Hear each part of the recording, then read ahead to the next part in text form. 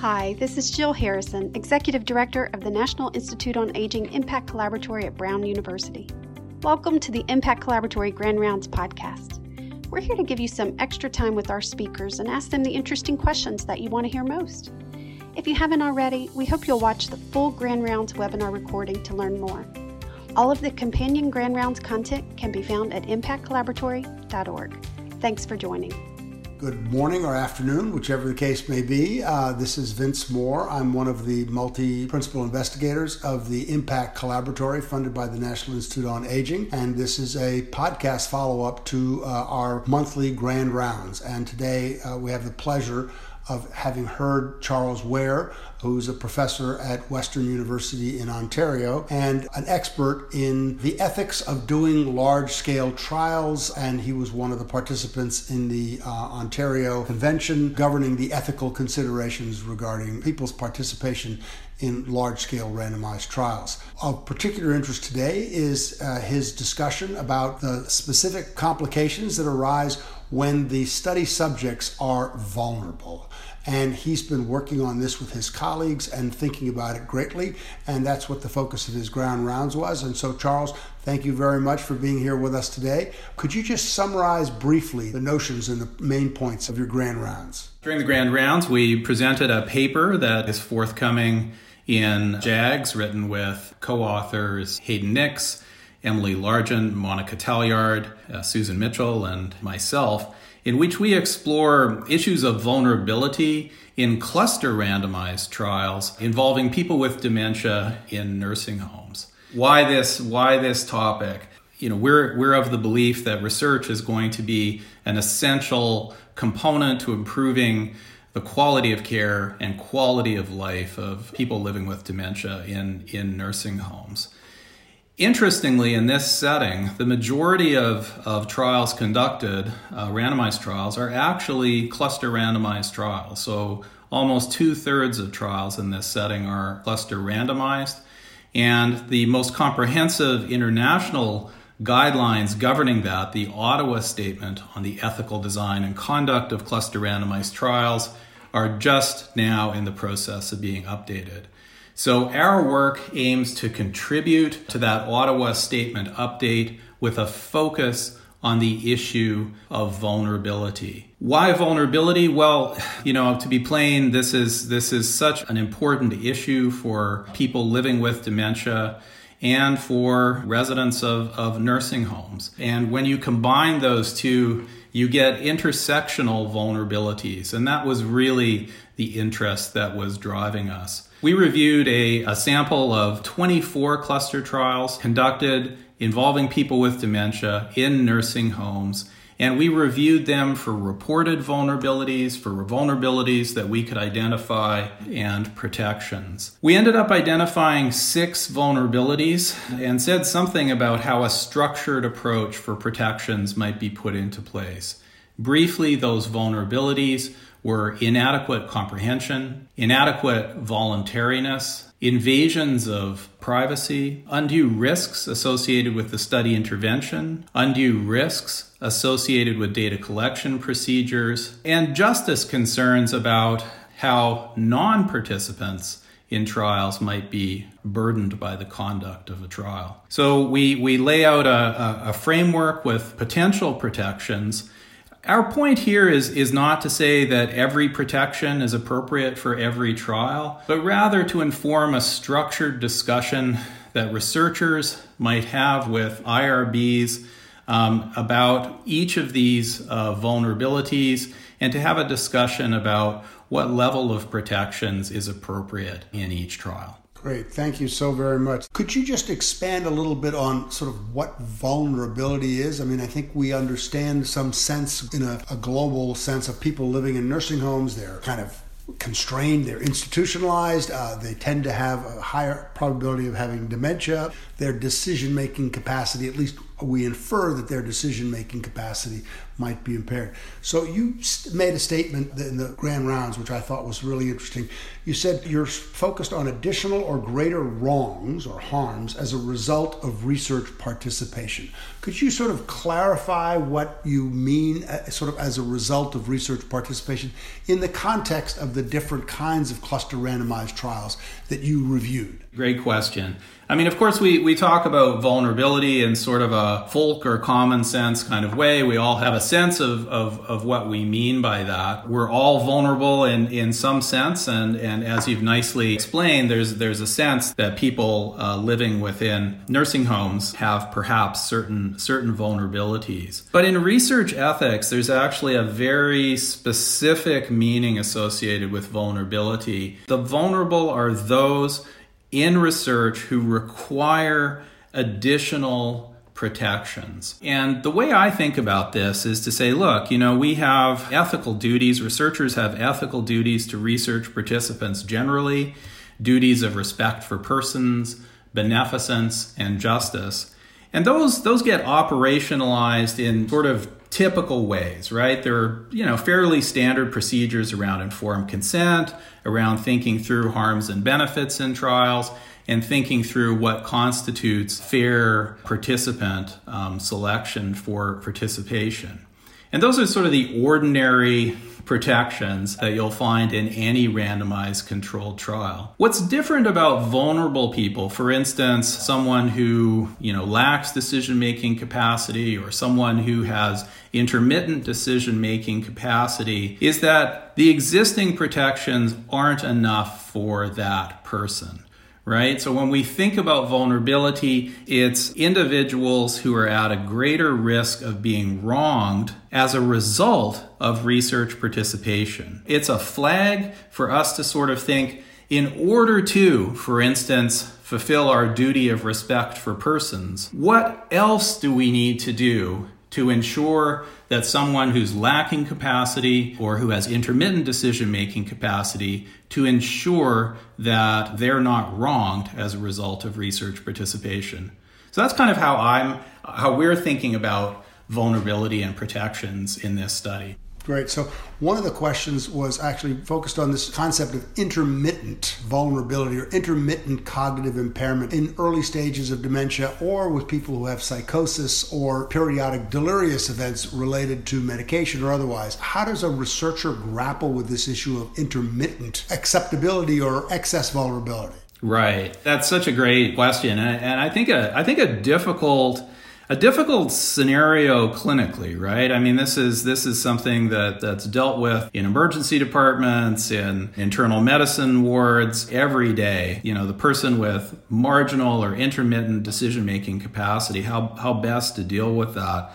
And it's also a difficult question in the context of trying to do a randomized controlled trial in the nursing home. I think for me, really the best approach is to recognize that the resident is, perhaps having a good day now and perhaps having to have a robust conversation about participating in research. But there's a likelihood as time goes on that there'll be days when they won't be able to do that. So how to manage it? And I think the key here is to involve the family caregiver and really involve them such that you're really treating the resident and the caregiver as functionally a dyad. They're both included in all conversations about the trial so that the caregiver can hear what the resident wants on days when they're able to express that, and on days when the resident is not really able to participate in those discussions as much, you have an informed, involved family caregiver who can speak on their behalf on those days. And in a sense, functionally, it's treating them like a pair, right?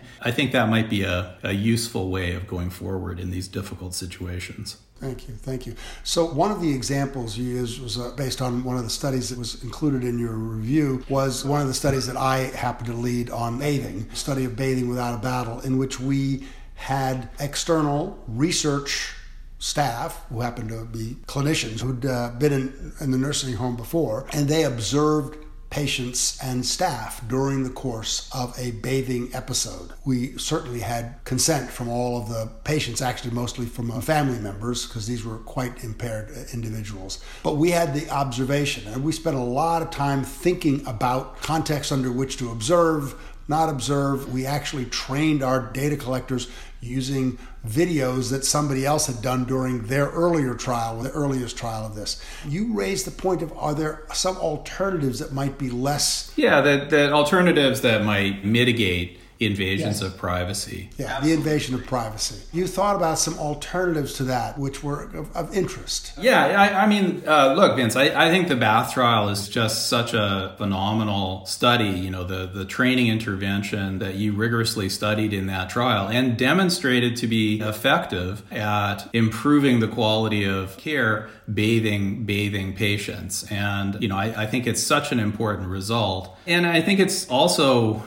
just to make clear, I mean, I think it was also plain just how much thought you and your colleagues had put into the issue of privacy in that study. So, you know, we're certainly not trying to second guess you and your colleagues. We think you did a great job. And, you know, I think what we're trying to do here is just use that as an example of an outstanding trial and just sort of say, look, moving forward, how can other researchers design and conduct similarly outstanding trials? Our addition here, I mean, our contribution is to say, look, it would be really useful for researchers and ultimately researchers and IRBs to have a structured conversation about how data collection is going to work in settings like bedrooms and bathrooms in nursing homes where privacy is a prominent issue.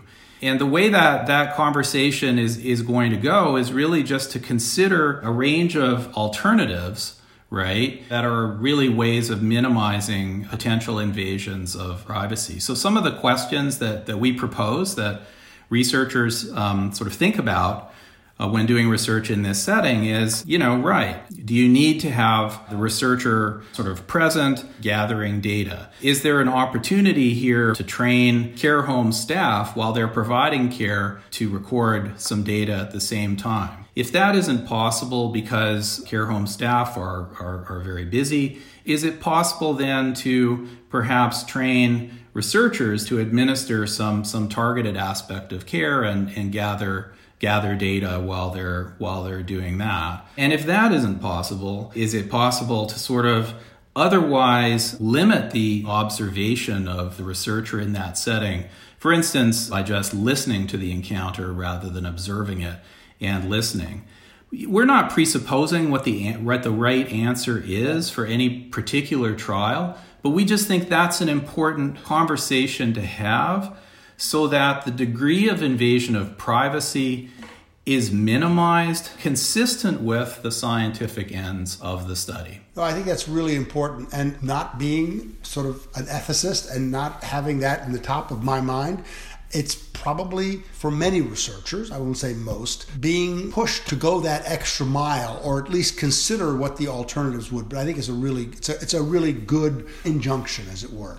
But it does lead to sort of my last question, which has both design implications, but also emerges directly from something like a bathing without a battle implementation and how to do that, particularly engaging the staff. So quality improvement programs, and in the U.S. we have an institutionalized structure called QAPI, which is a quality assurance program implementation. And so that program is now a regulatory requirement in U.S. nursing homes. And so nursing homes have to, let's say, we want to overcome the problem of behavioral outbursts during bathing, which is a difficult, intimate time, particularly for people with dementia.